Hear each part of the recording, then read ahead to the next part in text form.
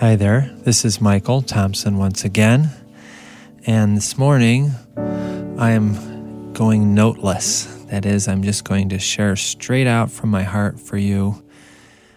I want to tell you a story. When I was a boy, I had a friend named Jimmy Bloom, and Jimmy Bloom and I used to play sports together. We would constantly do the same thing every day. I would go over to his house and we would play football. He had a Nerf football and a big yard.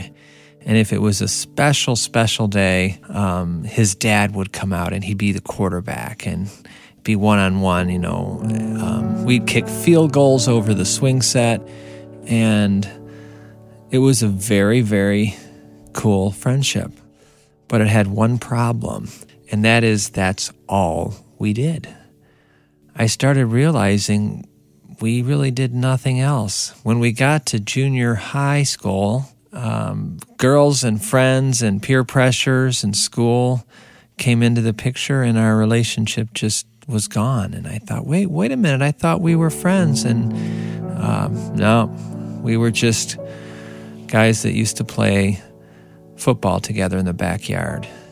When I got into high school, I had another friend, and every time I saw him, he would say, he was from the youth group at church, and he would say, "How you doing? How's God? How's he doing? What are you learning? What is the Bible teaching you these days? What's God teaching you?" And every time I'd say, "Oh, I'm learning so much, and I'm doing this, and isn't God amazing? And let's do this." And the problem was that was all there was. So the point of my stories for you is that the best relationships are not one-dimensional. Now, of course, I have a dear friend in my wife, and we do all sorts of things together. We've had happy times and sad times, and we've gone on trips together, and sure, we've had serious times, and we've had times we've played sports or played games and played chess, and we've had heartache together, and I have other friends the same way. And when you think about it, relationships thrive when you have shared experiences, or as many people like to use the term, you do life together. And as you get older, the friends that you've had for many years, their friendship becomes sweeter because you've built up so many shared experiences.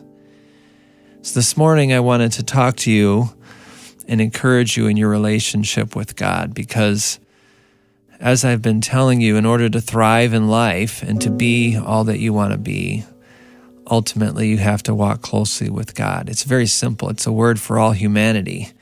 If you want to be who you're supposed to be and to live a life that matters, then you have to walk closely with God. And I've been telling you my agenda for you is to help you love God and reach people.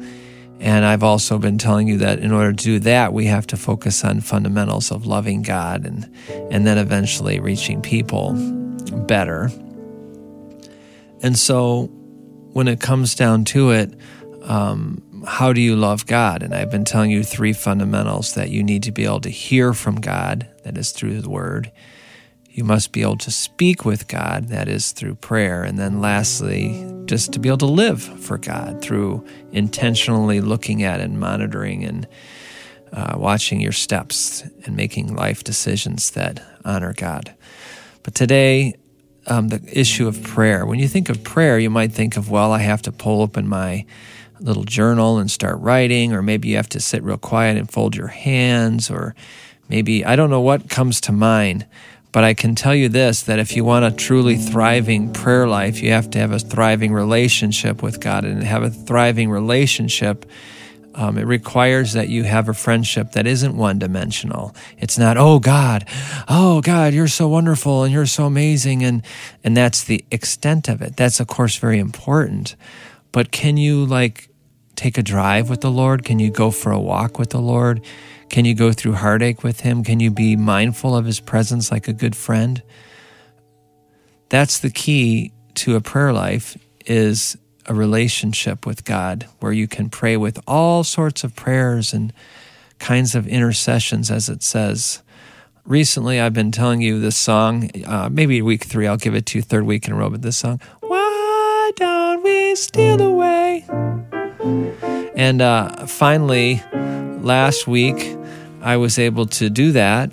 And it was a fourth attempt. It's not always easy to get away. There's different distractions. But it was literally my fourth try to try and get alone and be completely disconnected from the world.